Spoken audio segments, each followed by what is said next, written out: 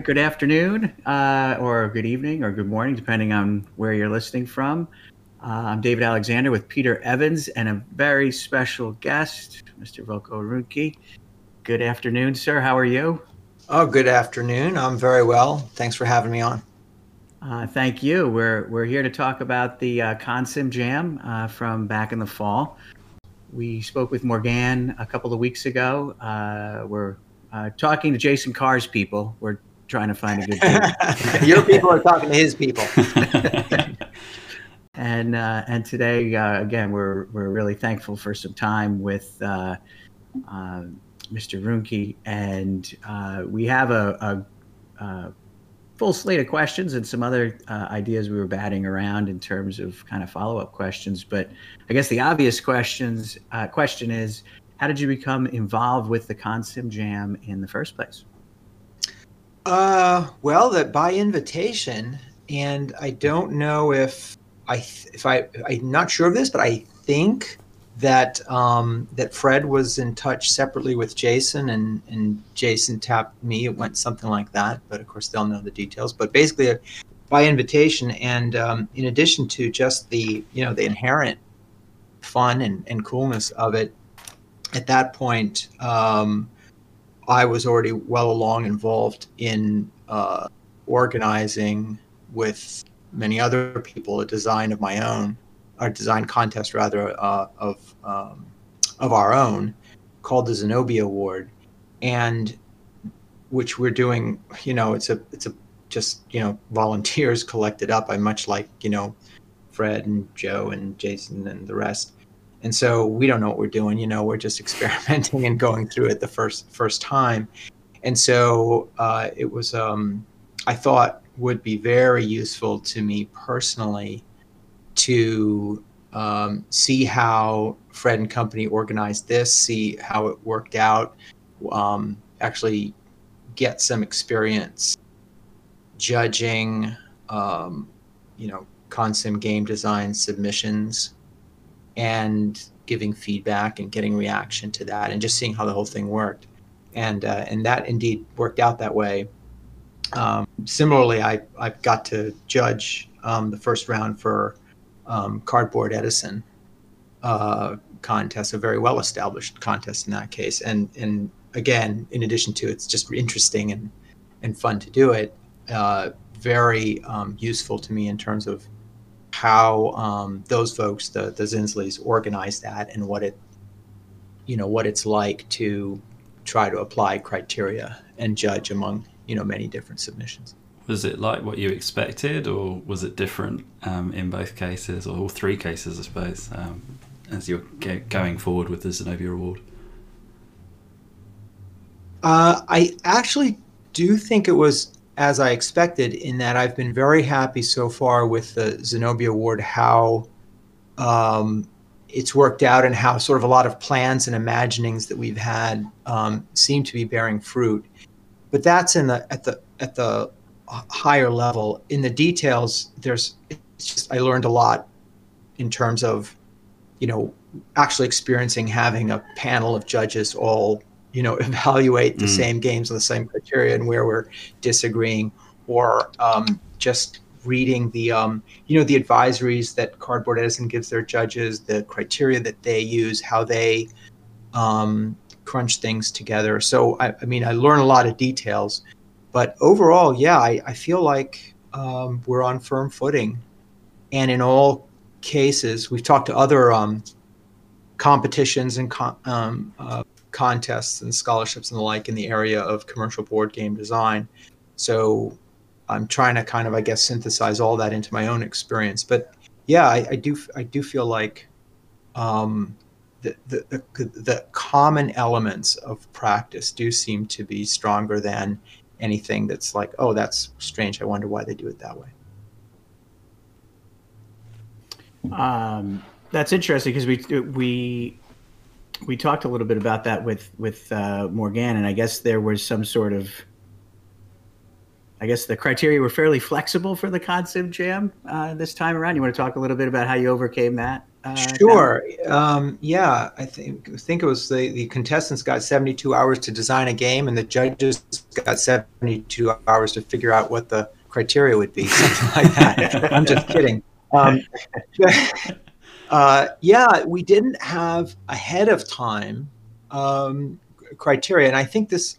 I don't know if Fred would say this or not, but it seems to me also part of, they're also doing this to see how this would work out, right? This was Consim Game Jam #1, and it probably would be ideal. I think it would be ideal for the contestants to have the criteria set ahead of time, so they kind of know what the aim points are. We felt as judges, I think we all felt this way. We wanted to have some, and so I'd already been thinking about it, of course, for Zenobia, and I tried to come up with some that would make sense for the description of the game jam and what contestants were being asked to do, and to translate that into potentially, they're not really objective, potentially objective criteria ones, at least to structure our discussion really among the judges, I think is what the criteria really do. And I weighted them, did up a spreadsheet, and shared that with Jason and Morgan, and just said, well, here's what I'm doing. And I think they ended up using either same or similar thing. And then we produced our results. And I found that very, very helpful in terms of, again, seeing on a screen in front of me. I mean, it's my own numbers and comments and but seeing my, broken out why I, might maybe was more attracted to one design than another. I mean, certainly Fred and Joe have said it's the one thing that they would definitely change next time they did it. But as a participant, I would also point out that none of us participants spotted that wasn't a criteria either. We were all just too excited to get stuck in, I think.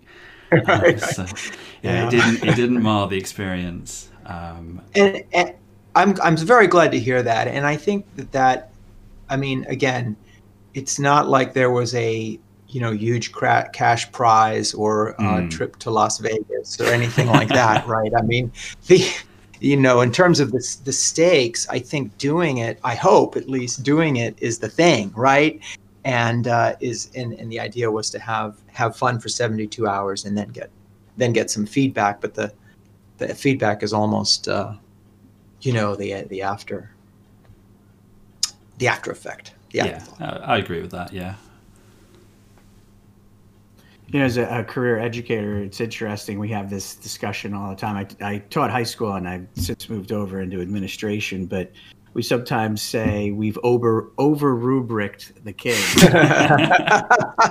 You're saying do exactly this and you will get this, and maybe you need to have it be a little bit more gray so they're a little more creative. Yeah, and of course at the end of the day you can delineate everything you want, but it's a human endeavor. It's unique every time, and there's a lot of interpretation and feeling, and that's, I guess, why there are judges. I mean, if you could make it just a calculation, you wouldn't need me. Yeah, that's a very good point.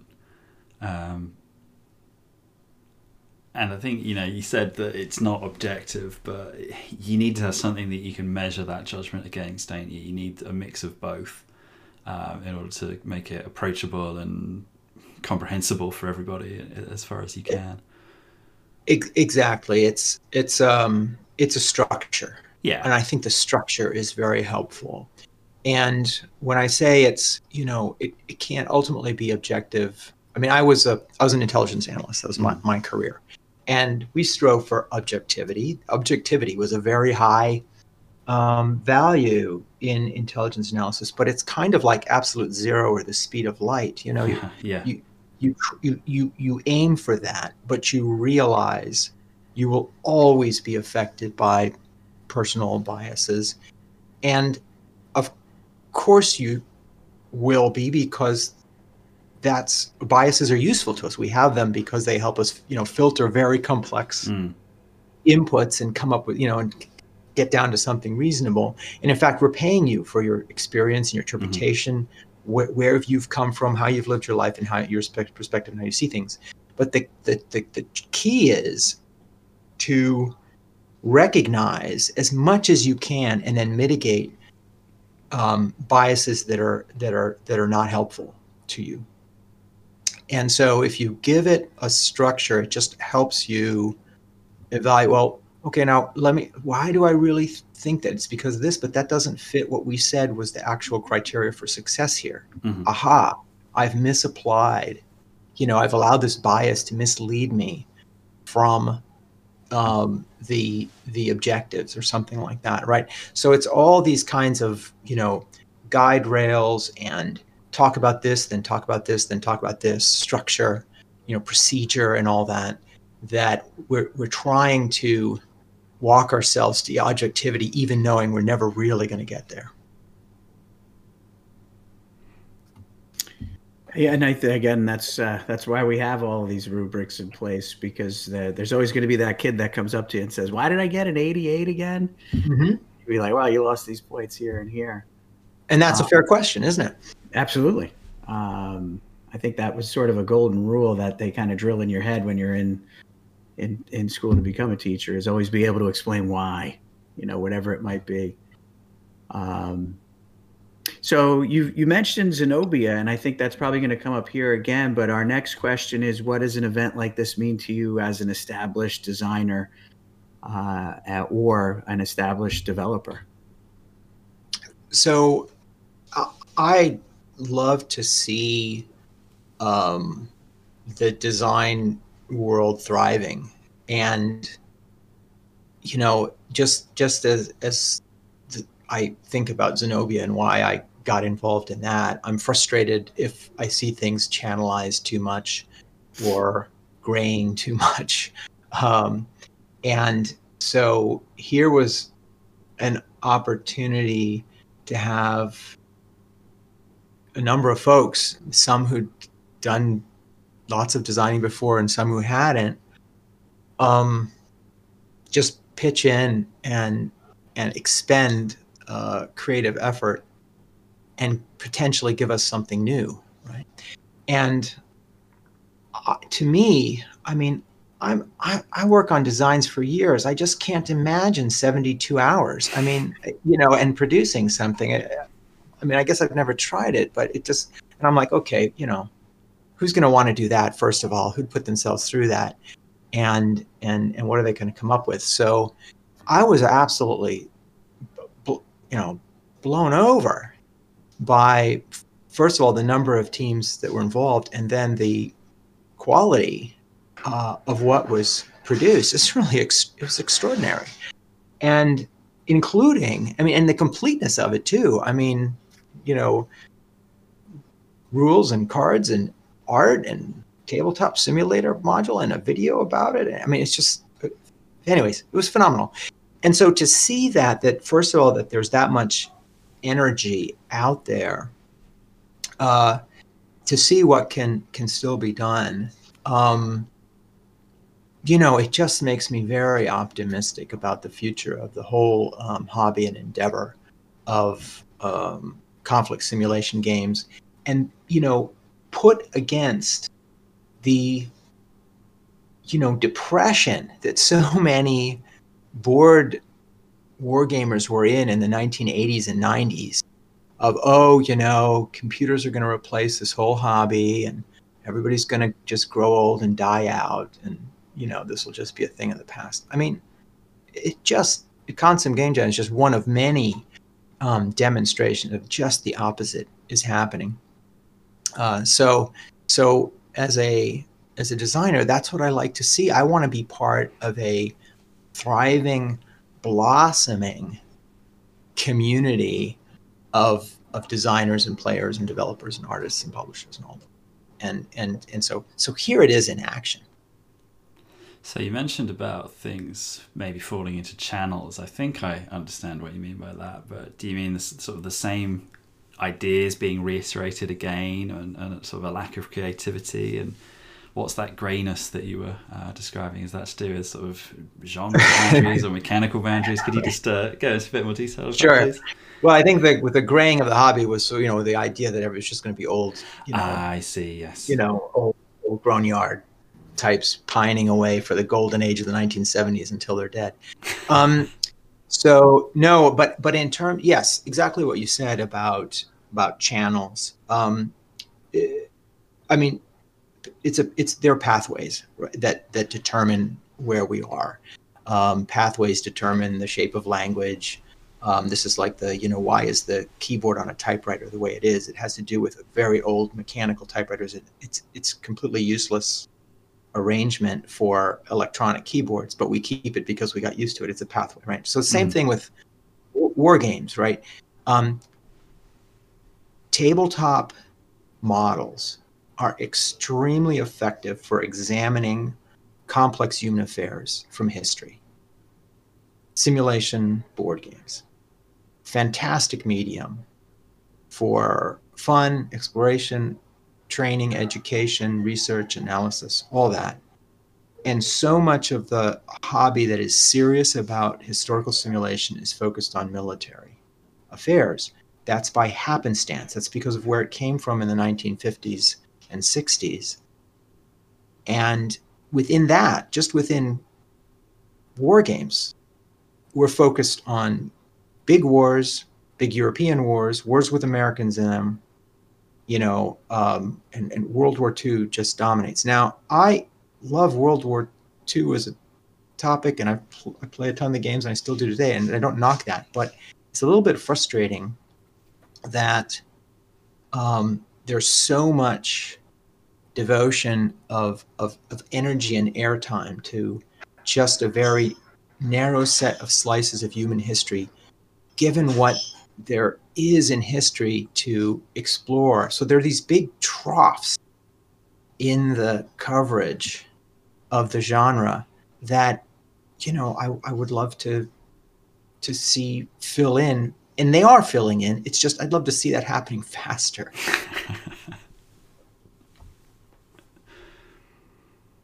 Well, I'm not surprised to hear you say that, because obviously you've exemplified what you're talking about by jumping into topics like Nevsky, and obviously coin has become a phenomenon. But yeah, I mean, and I don't think that's going to stop anyone from producing games about the East Front or the Battle of Bulge, which is nor fine. should it. But I hear what you're saying.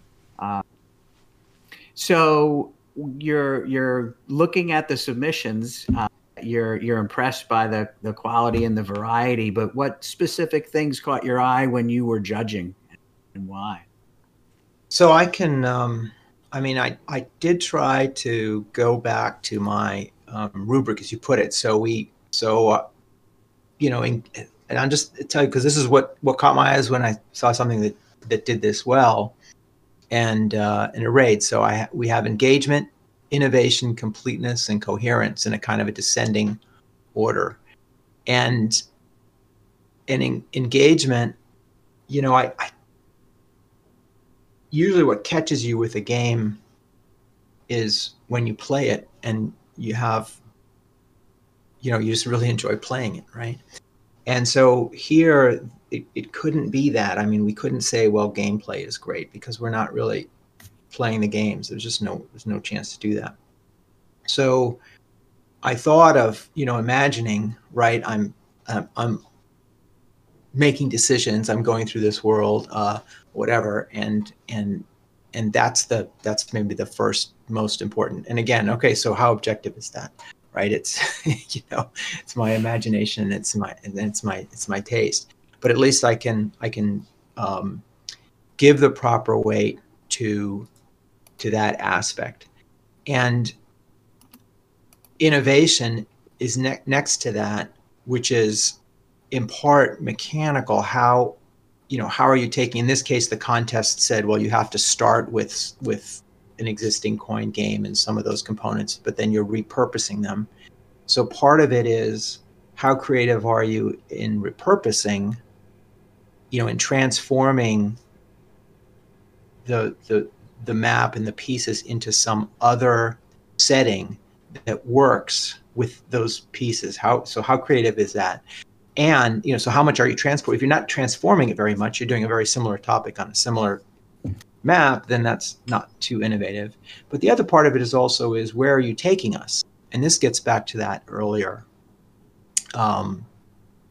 conversation we were just having about new settings and new topics and new perspectives.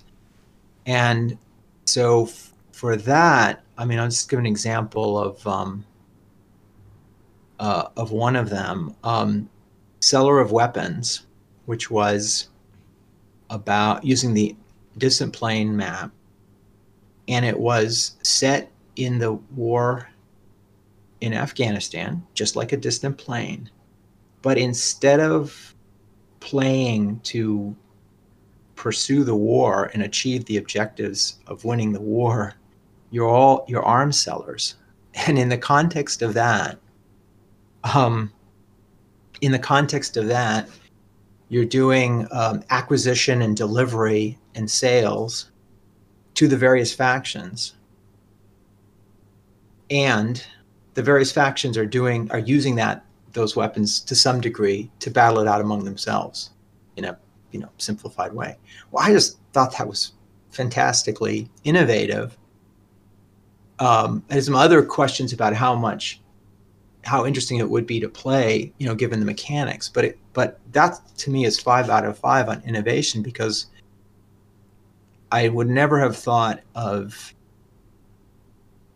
doing that. It's a commercial pick up and deliver economic competition game, and your market is a simulation of a dynamic conflict. and so your economic game that you're playing is interacting with, influencing, and being influenced by the, in effect, bots who are fighting their war, which makes total sense in terms of simulating the real world.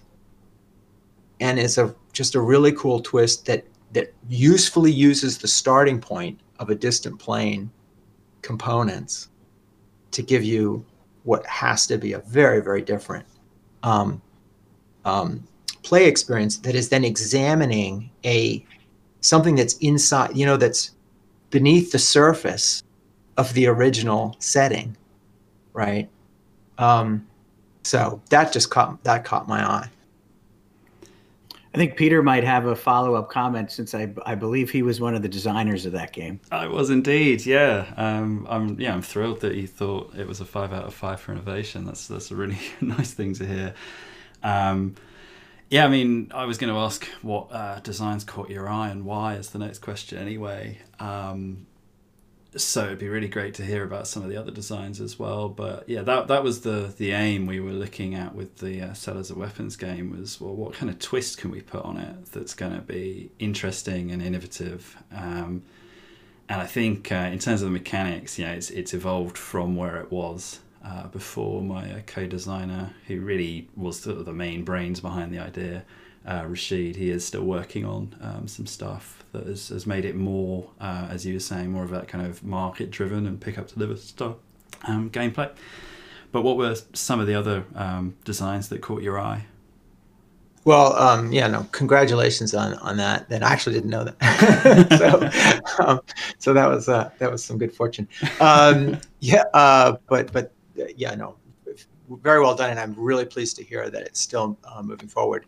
So with regard to Vijayanagara, the winner, and this just goes also to illustrate this aspect of even with structure, there's still judges' interpretation. None of the 3 judges had the same top 3 games, and Vijayanagara was one that we all had in our top 3, and how we ended up there. And for me, it was, starting with the one little piece that maybe it didn't have is it wasn't necessarily that new mechanically from Coin Series, the Coin Series mode. But what it did have is a to me anyway, very fresh topic. And not just, players against each other, but the Mongols who are coming in as a kind of an automaton menace. And I thought, well, I would just love to. I love that kind of thing where you're playing against players, but you also have, again, the game is reacting dynamically as a part of your environment. Your environment is not just set. And so the same way as in your game, the war in Afghanistan might do its thing while you're delivering your weapons. Here we've got this this group that comes in that is non-trivial in terms of it, if it's a threat to you, and you've got to deal with it. And I imagine doing different things each time. So that to me just all seemed very engaging. The art that they had prepared, again, just makes you want to dive in and get going. They had already tested it several times, had play test results. It just had a very polished appearance, so it did well on completeness, and it hung together. It was it cohered, which is to say, when I looked at the model and thought about the history that it was portraying, it was, I bought the model. It was compelling that this game would in fact transport me to that era of India. So do you think we might see a Volko Ruhnke design with that element involved, with that non-player or automata aspect? Oh, so it is I think in a more marginal way. You can find it in Falling Sky, which I did with Andrew, because of course the four main, the more no. Although it's the Germanic choice, although they're they're not a big player at that point, because the base game covers the second half and they've already been kind of beaten back, but they're there, and you can go after them, or they come in and they'll bother you, or other players might ally with them. And there's a similar way in the follow-on Area Vistas prequel expansion, that a lot of the Celtic tribes can suddenly well up into an automaton revolt situation. So so I've done it too, and I like that part of that design. I'm proud of that part of the design, but it's not as again, it's at the edges. Uh-huh. So you mentioned none of the judges had the same top three. So was there arm wrestling, bribery? How did you reconcile the discrepancy in the scorecards? I'm going to say there was constructive discussion, and I think what happened was, if we had other overlap other than Vijayanagara, it was a case where either one or two of us really liked it, and the other two had particular weaknesses that they, that were vivid enough to them to say, I'm still confident that one that is in your top three is not in my top three. And so it left it easy by elimination to say, well, we all think Vijayanagara is great. So, and we're here, it's like kind of crowdsourcing, except there's only three of us. We're here as a panel because we have diverse perspectives. And if in those diverse perspectives, we all come up with that one answer, there must be something to that answer, right? So that's why it made sense to me anyway to finally decide it that way, because we had one game of the dozen designs that we looked at that we were all excited about and happy with. So with the first Consim Jam behind us, any tips for future participants? And I gather from talking with Fred, they've got Consim Jam 2 in the works, I suppose. Yes, which I guess will be a different. I don't think I know actually what the particular challenge will be. I mean, it's not going to be coin related. Yeah, recommendations. Certainly, yes. Do think about how are the judges going to be judging? If what you want to do is to win, a recommendation is do it and have a great time, But past that, if the issue is what to recommend to win, because it is a competition, after all, it's a contest. Yeah, how will it be judged, and who are the judges going to be? I'd want to know that, if that's revealable, because it's because their predilections are going to come into play, aren't they? And so you can then shoot for those if you know who the people are. We definitely know that Mark Herman has been approached and said yes. I don't know if it's been officially announced beyond. It's public knowledge, so it's not something that we shouldn't talk about. Do we know what the challenge is? I don't think we do. I don't know if they've even set that themselves yet. And there's no set deadline for when they want to put something together. Because they like to spring the thing on, so that you really only authentically have something right here. Here's what it is. Yeah. So they won't tell us what that is. Yeah, they won't. But that Mark Herman will be a judge.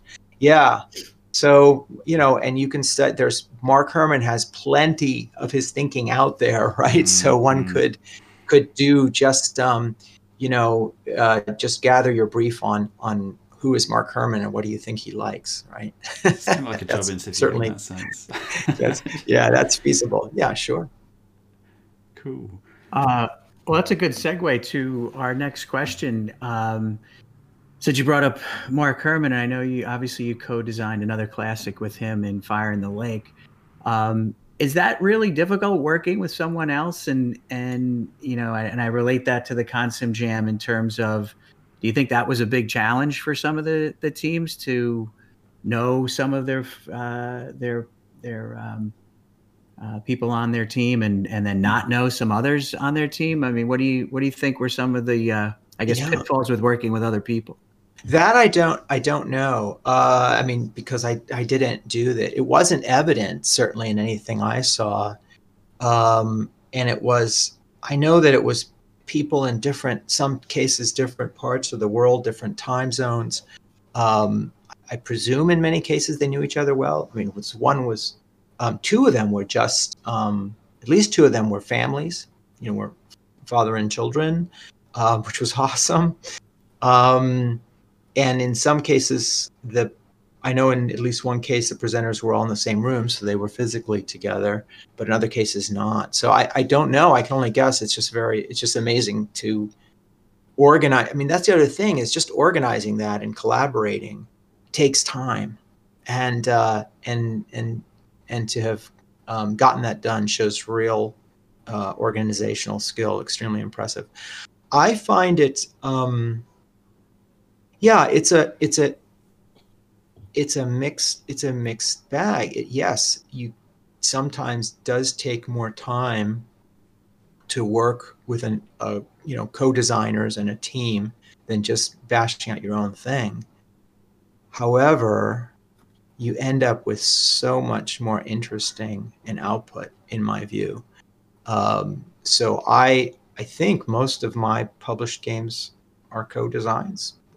It's at least half. I think it's most, and I gravitate toward that because things come out of it that I know I wouldn't have even conceived, much less been able to pull off. So, and with regard to working with Mark is actually particularly easy, and I like to think that's because we come from the same kind of lineage.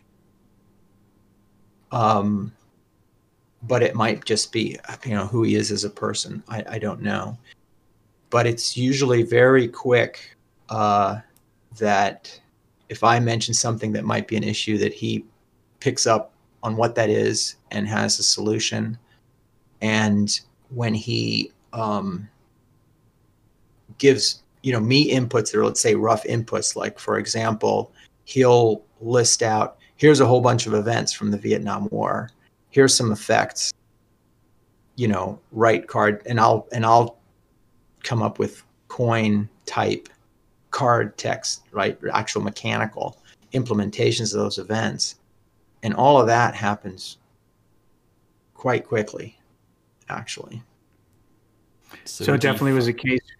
Oh, go ahead, Peter. I'm sorry. So would you say that when you're working with a co-designer, does that help in terms of what sort of is positively generated out of it more than, say, covering kind of like your own weaknesses? It sounds more like it's like additive rather than that you kind of cover bases that maybe you couldn't cover on your own. Is that true to say, or are there aspects of design that you would traditionally find more challenging that other people have maybe got strengths that you can draw on? Or could you talk about that a bit? So you're implying as a designer I have weaknesses? Is that... I think everybody has weaknesses, of course. Yeah. It's not no, personal.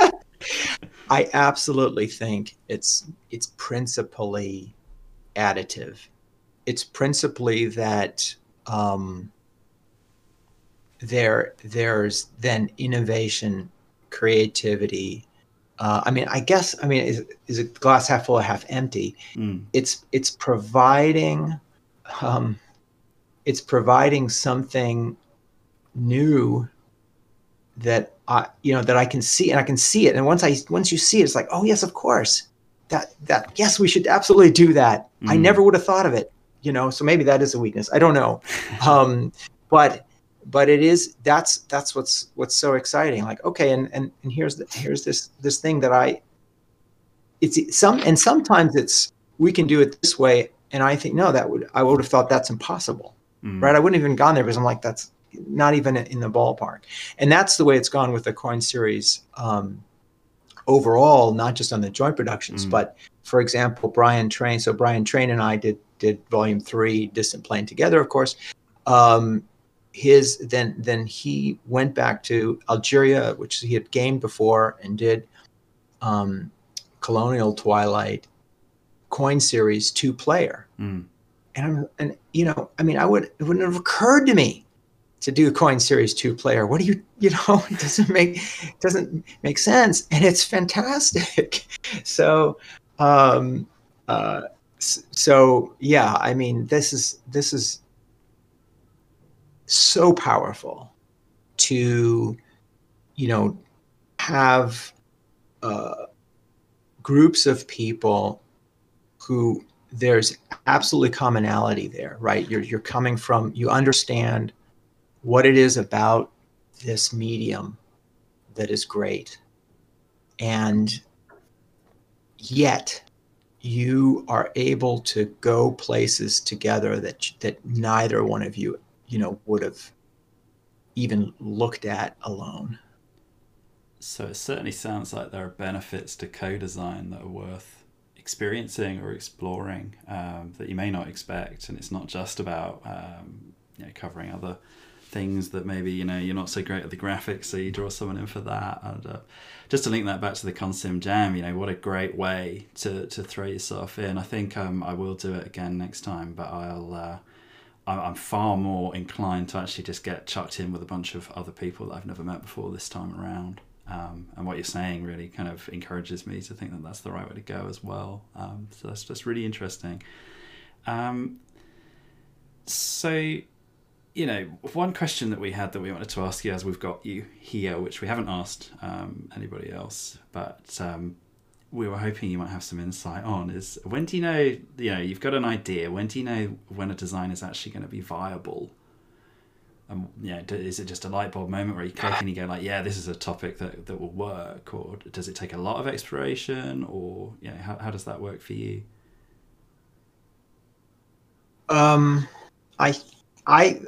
think it's not until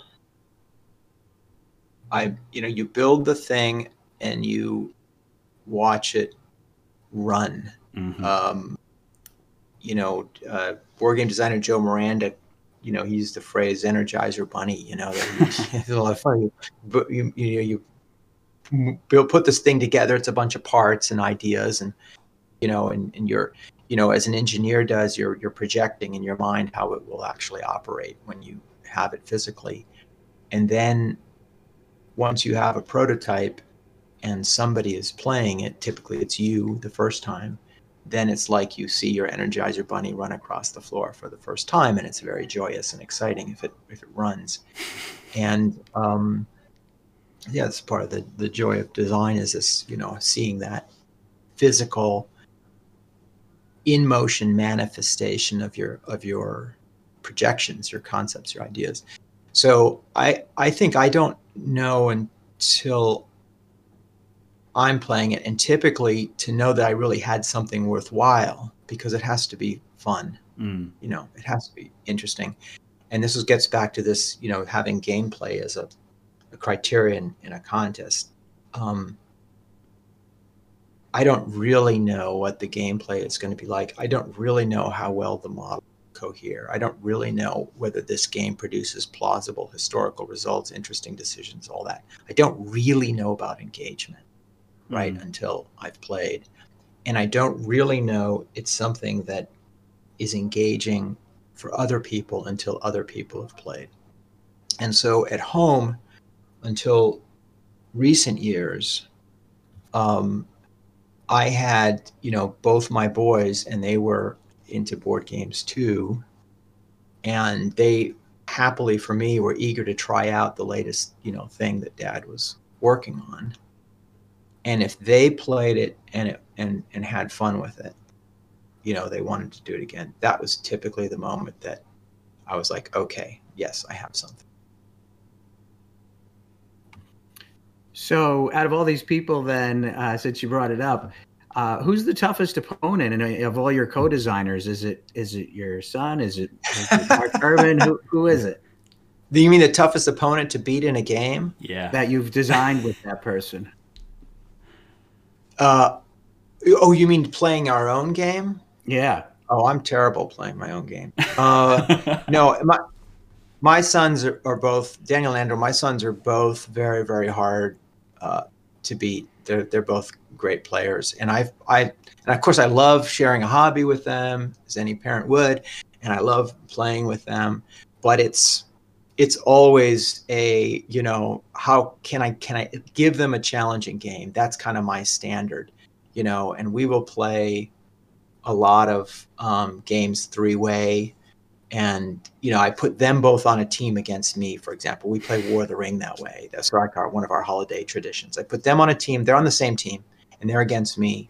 And then I've got a chance, because it's the two brothers who are, they're just clashing in terms of what strategy they should take. It's just tough for them to be on a team. So that's really good.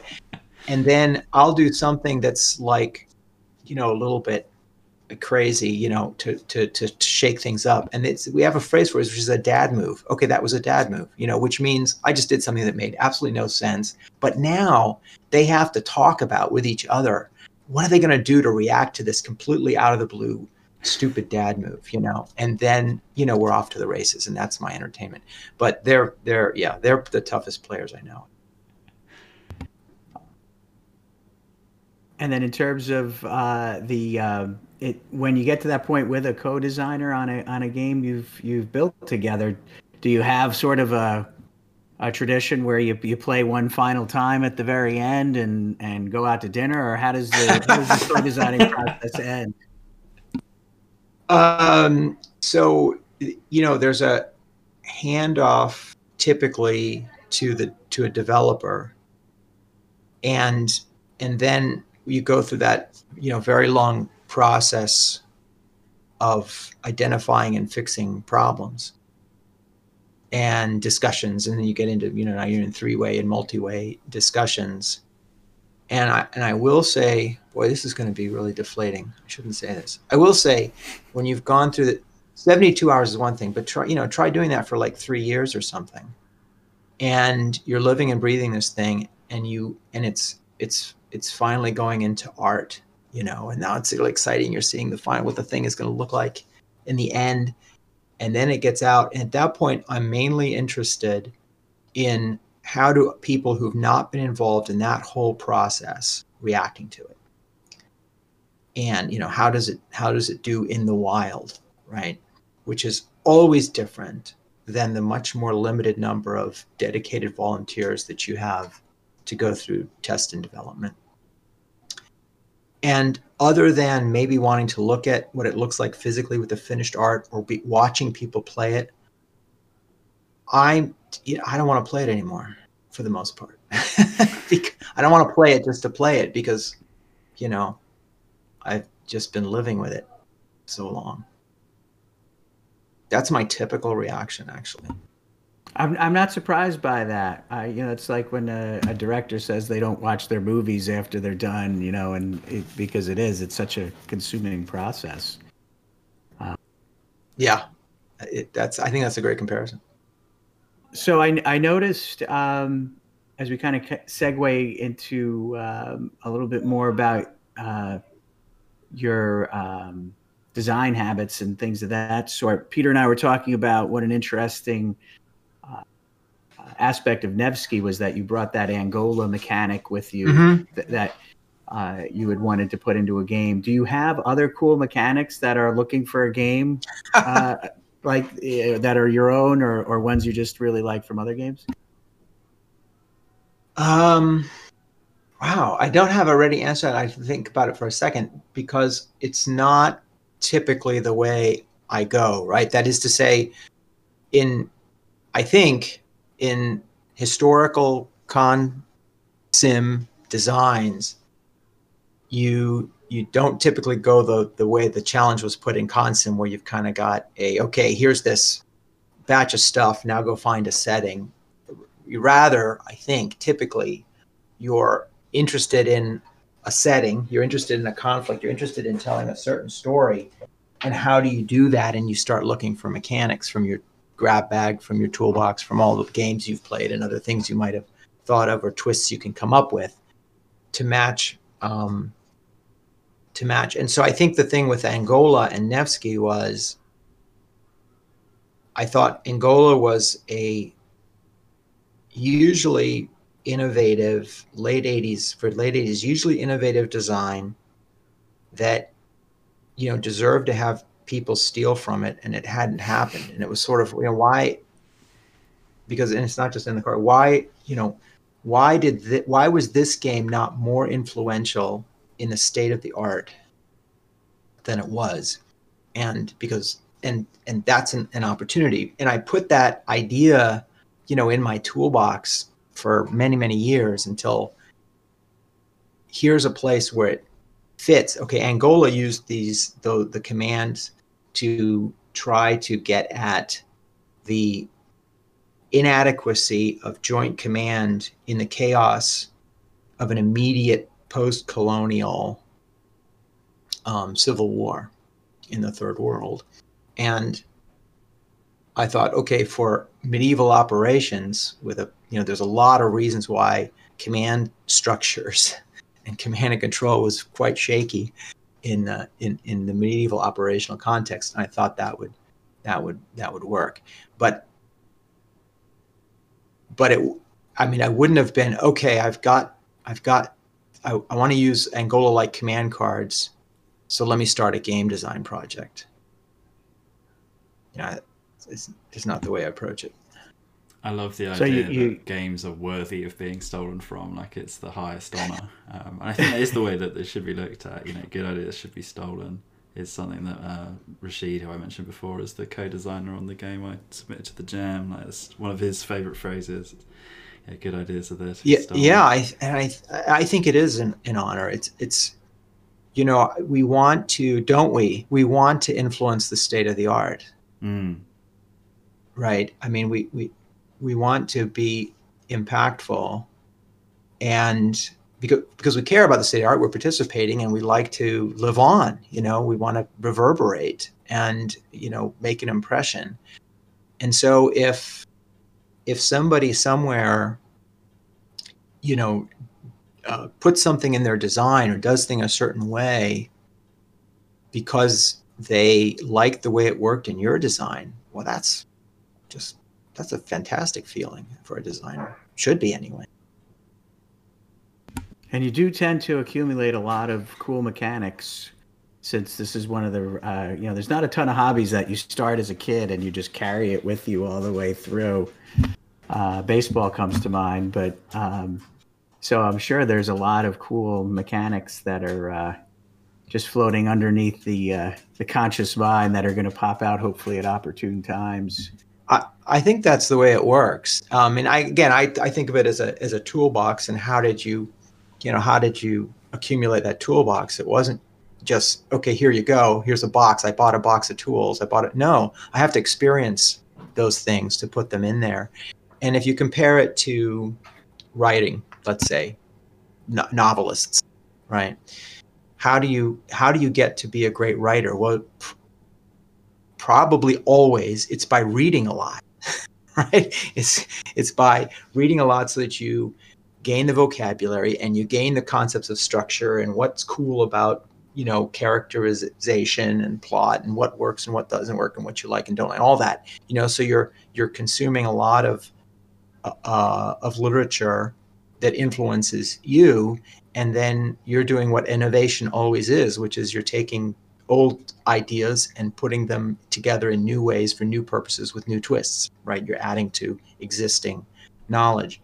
And so it's a really difficult thing to do, to take a mental model of a historical setting and express it in a compelling way in game mechanics. That I think is a non-trivial intellectual exercise, and that some people will do well and other people will not do well or can't do. But what's happening when you do that is what you just described. You have all this library of these different ways that games represent things and ways that games resolve things and have players interact. You have all this library of that sort of thing, and now somehow, either probably intuitively, sometimes expressly, but I think principally intuitively, the designer is taking that mental model of, okay, well, this is what was happening in Afghanistan with regard to the arms trade. How can I represent that on the game table, right? And you're reaching for something that's kind of like what you saw in other games, doing different things in other games, and you're changing it a little bit to make it fit better, and deploying it by creating that mechanic for the new design. So maybe a hard question, but you mentioned how some designers are going to be more successful at this creation and execution of a historical model in a game. Do you have a broad sense of why people may be successful or not successful, or do you think it's too specific to each case, or what are your thoughts on that? Well, the first half of it is that experience. I mean, again, there are always exceptions, and maybe there's somebody who's a Mozart and they can do this from 5 years old. But for most of us, right, that you've built up a library, right, in your head of mechanics. But there's another big part of it too, and that is something that we can call systems thinking, strategic thinking. There's a bunch of phrases for what I think is all more or less the same thing. And it is an ability to see, consider, understand, and hold in your mind multiple moving interactions, complex systems. And I think it can be taught, but to some degree, I think there's an innate capacity for that as well. And if you're going to translate your mental model of a complex historical setting into these mechanics that you're drawing out of a library, a toolbox of game mechanics, you need that first part too. You need to have the kind of mind that thinks about and sees and thinks about those kinds of interactions. And then here's the trick: simplifies them in a useful way. because if we're doing something like war in Afghanistan, you know, or the Cold War, or Battle of the Bulge, you know, or parliamentary politics in 19th century Great Britain, and so forth. These are all complex systems. They're all the interactions of many human beings and the environment and other factors, constantly changing, learning, adapting, and we're going to try to represent that effectively in a way that communicates and informs and transports players in a rule set and components that are simpler enough to put it in a box. And even if nobody who created the stuff in that box is in the room, somebody else can pull it open and operate that system, right? That model on the tabletop. So that is a massive, purposeful simplification of the complexity of humanity, right? And that is a great skill, to be able to do that simplification that you need to do effectively to actually convey something like the reality of whatever that setting is. And that, I think that also, again, I think it can be practiced and learned and you can improve. But my impression of people, just in my professional life, for example, over the decades, was that there were some people who could do that really well, whether they were young or old, and others who, you know, I was skeptical they would ever be able to do that. I think that's why diplomacy was such a mind-blowing game as a kid, because it very simply put you in all these rage-filled situations with your best friends in the basement. Yeah. And that's an example of a great success, right? Of a brilliant work in that regard. It brings so much of the complexity of international affairs to life with a remarkably simple model. I used to use that in my world history classes. We'd start at the beginning of the year with Risk during the Napoleonic era, and then, you know, you'd make your way through the conflicts through the year. And it was always the quietest kids who were the best at diplomacy, because you just didn't realize it, but there was a lot going on upstairs, and they tended to be merciless. And you can see how that mimics or aligns with or foreshadows the kind of people who would be great diplomats, you know, or great politicians, for example, or great military tacticians. You know, they may be loud or they might be quiet, but what they've got going for them is they can somehow see all these moving parts, all these other agendas of all these other actors, plus their own. And in the interaction of all those strategies, they can navigate and say, okay, here's the best way forward to achieve what I'm trying to achieve. And they're somehow able to hold all those dynamics in their head and, you know, do the moves out in the future. And I know for sure, I mean, great politicians do that very, very well, right? They really can learn and see and understand what all of these agendas are in this system that they're swimming in, and how do they take best advantage of that to move forward.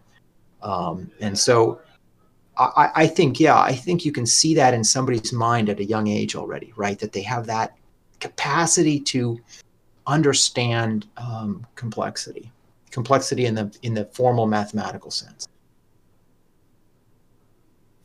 So with that in mind, we come to, I guess, one of our last questions. What can we expect to see from you in the future, whether it's on the P500 or not?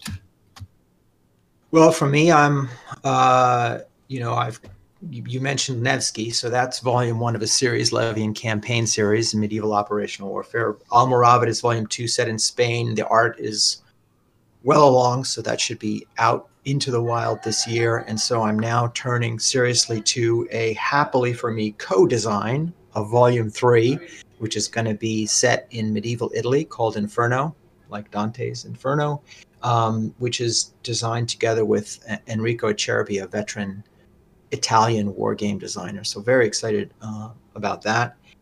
And the other thing that you will see from me eventually back on P500 is a little game, Hunt for Blackbeard, which was on P500, didn't get the reaction that I wanted, and pulled it out and are refining and improving it. I can't do anything in 72 hours. I think I've been working on Hunt for, I don't know if it's 3 years now or what.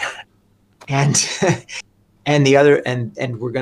we are designing Solitaire. So it's a double-blind deduction hunt game that we're going to try to come up with ways to do it with one player and have the other side simulated by the game automatons in such a way that gives you a reasonable representation of the two-player experience. We'll see. And it's definitely one of those cases where, I've got a design of one and a partial design of the other. That there need to be two because they're two different asymmetrical sides, the pirate hunters and the pirates. And so you need two automatons, two bots. And it's gone. The first of those went to the play testers, and I think about 50% of the play testers hated it.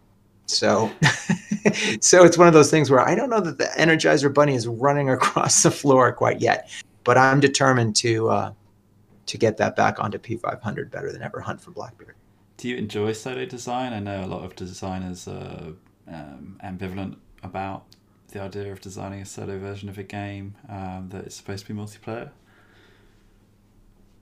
I wouldn't have done it myself. So when I did it for Labyrinth, it was because Gene Billingsley challenged me to see if I have the guts to do it, because that game, which is about the war on terror, and he was concerned that nobody would want to play the terrorists. And so he said, make it so that you can play it solitaire as the US. But it turned out it wasn't. Lots of people want to play the jihad. They want to have the solitaire for the other side so they could be the terrorists against the United States. That wasn't the issue. It's just that we've discovered that there's a very, very high demand for that, and that a game is going to have much greater likelihood of acceptance if it gives you a solitaire system in the box. So I did it for that reason. I didn't do it because I wanted to do it. But and then with Andy and Abyss, the first coin series, I said, well, if I can do it for simulating one opponent, can I do it for simulating three opponents at the same time? It was sort of a self-challenge. And, and then there was no going back. But I do find it very challenging. And I have found that, again, I think that is an area of weakness. I don't think I do that. I mean, I'm self-taught, what I came up with for Labyrinth and for the coin series, I just, made up this, from, how should we do this? I didn't really have a big toolbox there in terms of how to design solitaire systems to simulate normally player roles. Other people have followed in behind and do it much better, and so Jason Carr can say a lot about that. For Hunt for Blackbeard, I think this solitaire design is the most challenging for me yet, and we'll see whether whether we're successful or if I need to basically call to Jason Carr for a life preserver. Jason, of course, being the developer for many a game, many a series, but also GMT1, which was announced very GMT1, exactly, the dedicated solitaire design arm. So I have GMT1 sort of on tap via Jason, and I have this, I just want to meet the challenge of, and I do have ideas of how to do it, but will they be fun is the rub. And I don't know yet. Whether they will be. I mean, they will be before we'll have it before we go back on P500, but will my current approaches to doing that yield the kind of results we want or will I just have to say, throw up my hands and say, help me, GMT1? Would you say that's true generally with design, that what motivates you is that sense of challenge? I think it's more exploration. Mm-hmm. I think for solitaire, it's challenge. And that's because it is a little bit more like, solitaire design for me is a little bit more like weight training, you know? Uh-huh. I mean, it's not necessarily fun, but I know it's the right thing to do. I'm motivated by tourism, and it's, you know, time travel and visiting different places in times than I know already, which is part of the reason, going back to the earlier point about sort of narrow pathways. I want to go to new places, not the same places over again when I play board games. And that's why I was a war gamer. That's why I play the games that I do. I want the game to take me somewhere that's new and interesting and exotic. And I design games for the same motivation. It's a little bit different, but it's related. And that is, if you try to think about a setting in the way we've been chatting about, what are the, out of all that complexity, what are the key interactions? Who are the key actors and factors that need to be in your game? What are their ends, ways, and means, and how can you represent them? And then you build the machine. You know, you build the little bunny that's supposed to run across the floor, and it does or it doesn't, right? And this is the thing: you can write a history book, but if you have some big gaps in it, how will you ever know? If you design a model that has to produce historically plausible outcomes, right? And it doesn't. It's telling you something, right? Your airplane is either going to fly or it's not going to fly, right? You know, if you're an engineer, that you've succeeded or not, and that's an even more powerful way, for me, to explore history, because I really then I find all the gaps in what I had in my mind. I didn't consider this, or that one I thought was so important actually doesn't matter. You discover all those things when you model a dynamic reality. And so that's kind of, you know, how do these things fit together when you put medieval military operations in motion? You know, what comes up, what pops out of that? It's just another great way to go travel to some new place. I couldn't agree Which more. I think is certainly that certainly helped us get through the last year by being able to travel elsewhere. Sure. Journeys of the mind. Exactly. Well, I have to ask this question because I always lose when I play your games. Yeah, any suggestions for those of us who always seem to be on the short end of the stick? Well, you know, I'm the wrong person to ask. I do. You know, it's interesting, but I do. I'm not all designers are this way, but I know that several of them are. I am not a good player of my own games, and it's probably because I'm always looking at them in terms of, okay, so how is the model performing, and you know, and so I make predictable historical moves instead of exploiting the system to its maximum and so forth. No, I'm sorry. You're going to have to ask someone else on that. Well, at least I could say I went to the source and I gave it a shot. Peter, any final questions for our guest?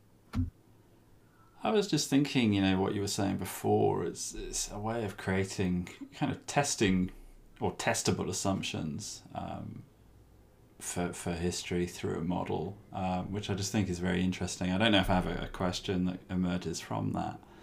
But do you think, well, I suppose it is a question, do you think that's a common way for people to approach conflict simulation, or is that something that's a new development? No, it's not new. And in fact, if we go back to, why do we have, hex-based war games being so, at the core of historical conflict simulation or historical simulation on the tabletop in general, right? And part of that, not the whole, but part of the answer is because of the hobby world moving in the same path as the analytic world in the 50s and 60s, when people like Rand are doing what had been going on for decades before that, which is wargaming, tabletop or floor simulation at war colleges and the like, to test hypotheses, in effect, right? To actually forecast, to project, to say, well, if we follow this plan, what would the adversary do? And we're going to give that adversary life by having humans simulate humans and actually have an enemy team, and come up with a rule set to guide how these teams interact, rule set and adjudicators typically. And we're going to do that for the purpose of getting better at fighting the real thing should it occur, right? And so hobby gaming took that approach and said, well, we're gonna, we're into the romantic past, and we're going to do that for Napoleonic Wars and Civil War and past world wars and the like. And but the techniques are the same, and so you can do it also. So that's sort of the history. More recently, historians, even like Phil Sabin, have used the same techniques that hobby board games use to simulate history, to examine history, to test out, well, there's a lot of conflicting information about, how many troops there were in this particular ancient battle. Well, we have some reasonable judgments about how much space each soldier would take up, and let's game it out and see, as an experiment, as in another tool in the historian's box to, validate theories about how this thing really occurred. So if you can use it in a forward-looking way, projection, forecasting, which is really hard, if you can use it usefully that way, you can certainly use it usefully in retrospective. And I do think that is in there in the different aspects of why are Consim tabletop games fun. I mean, there's a number of reasons, right? With social and competition and all that. And I talked about tourism.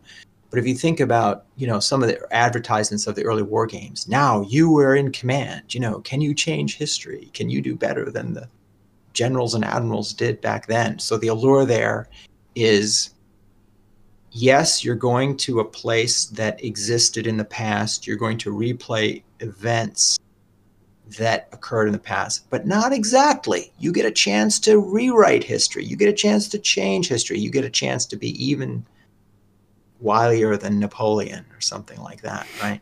So that is part of the allure, that you've now got an experiment set, right? And you can experiment. Well, what if he had tried to go around the flank? Or what if they had been more aggressive?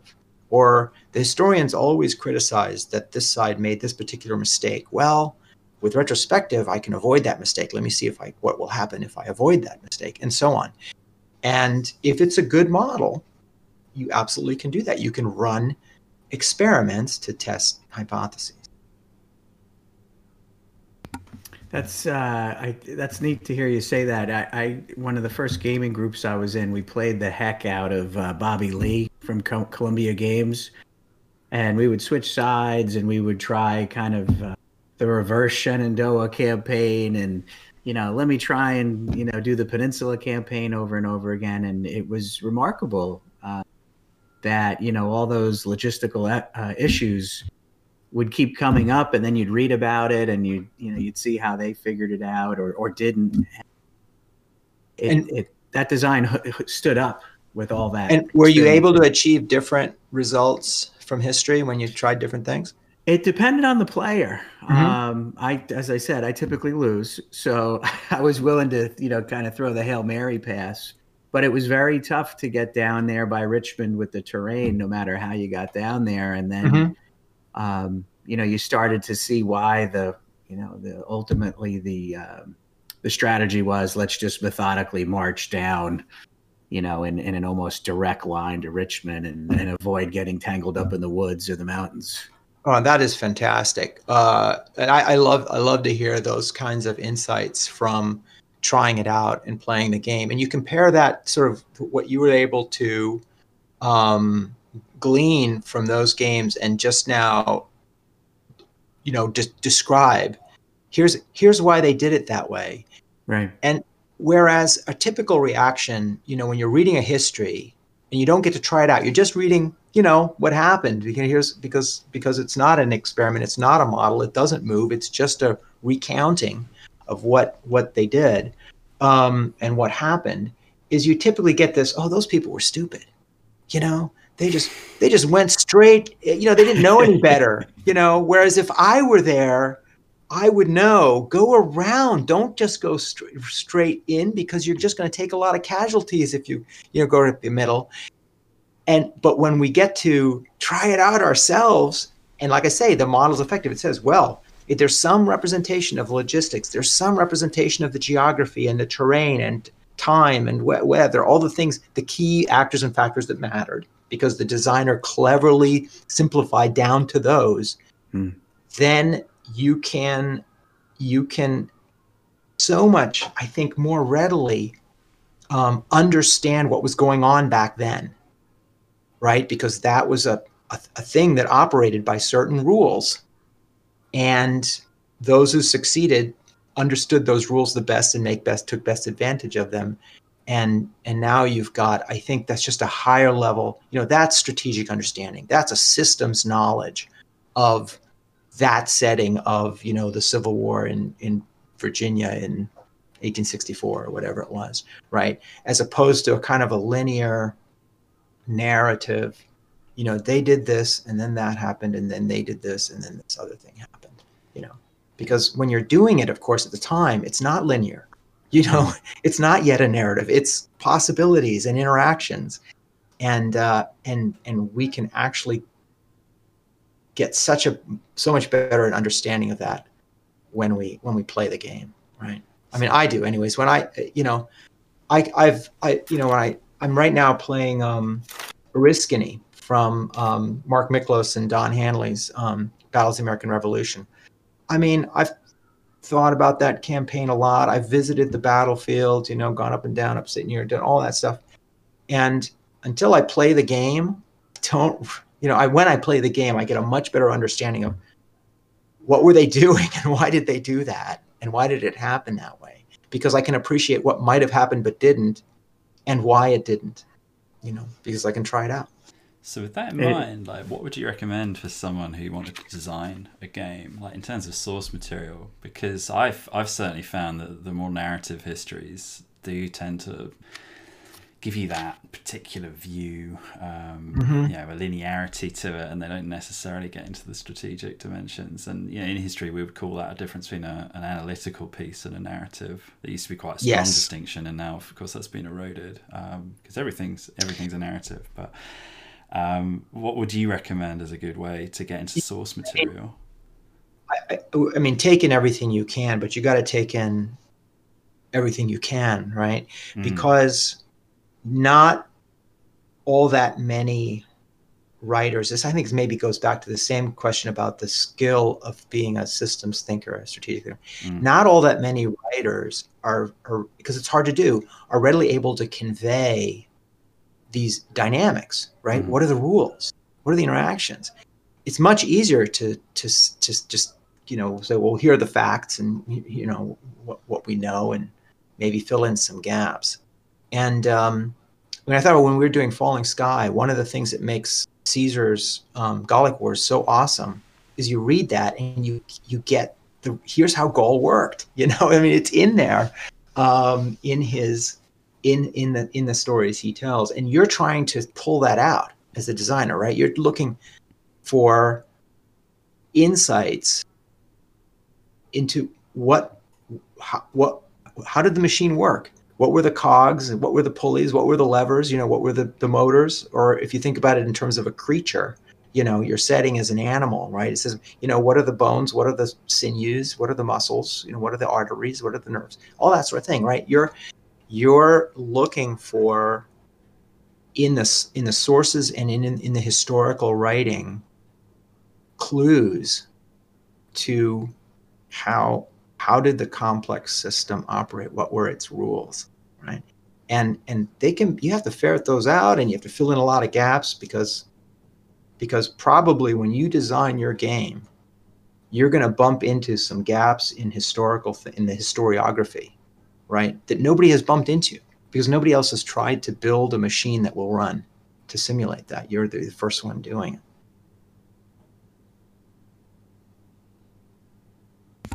I'm really excited about the fact that, speaking of all these kind of immersive experiences, I hope you pull off the double blind deduction because that's something that there's just not a lot of out there, and when you think about it, nobody knew up until whenever they had the technology to better realize where the opposing forces were. A lot of battles were, whoops, we just bumped into you, and that's not an experience I think a lot of gamers have because there's so many, God's eye view or what have you. Right.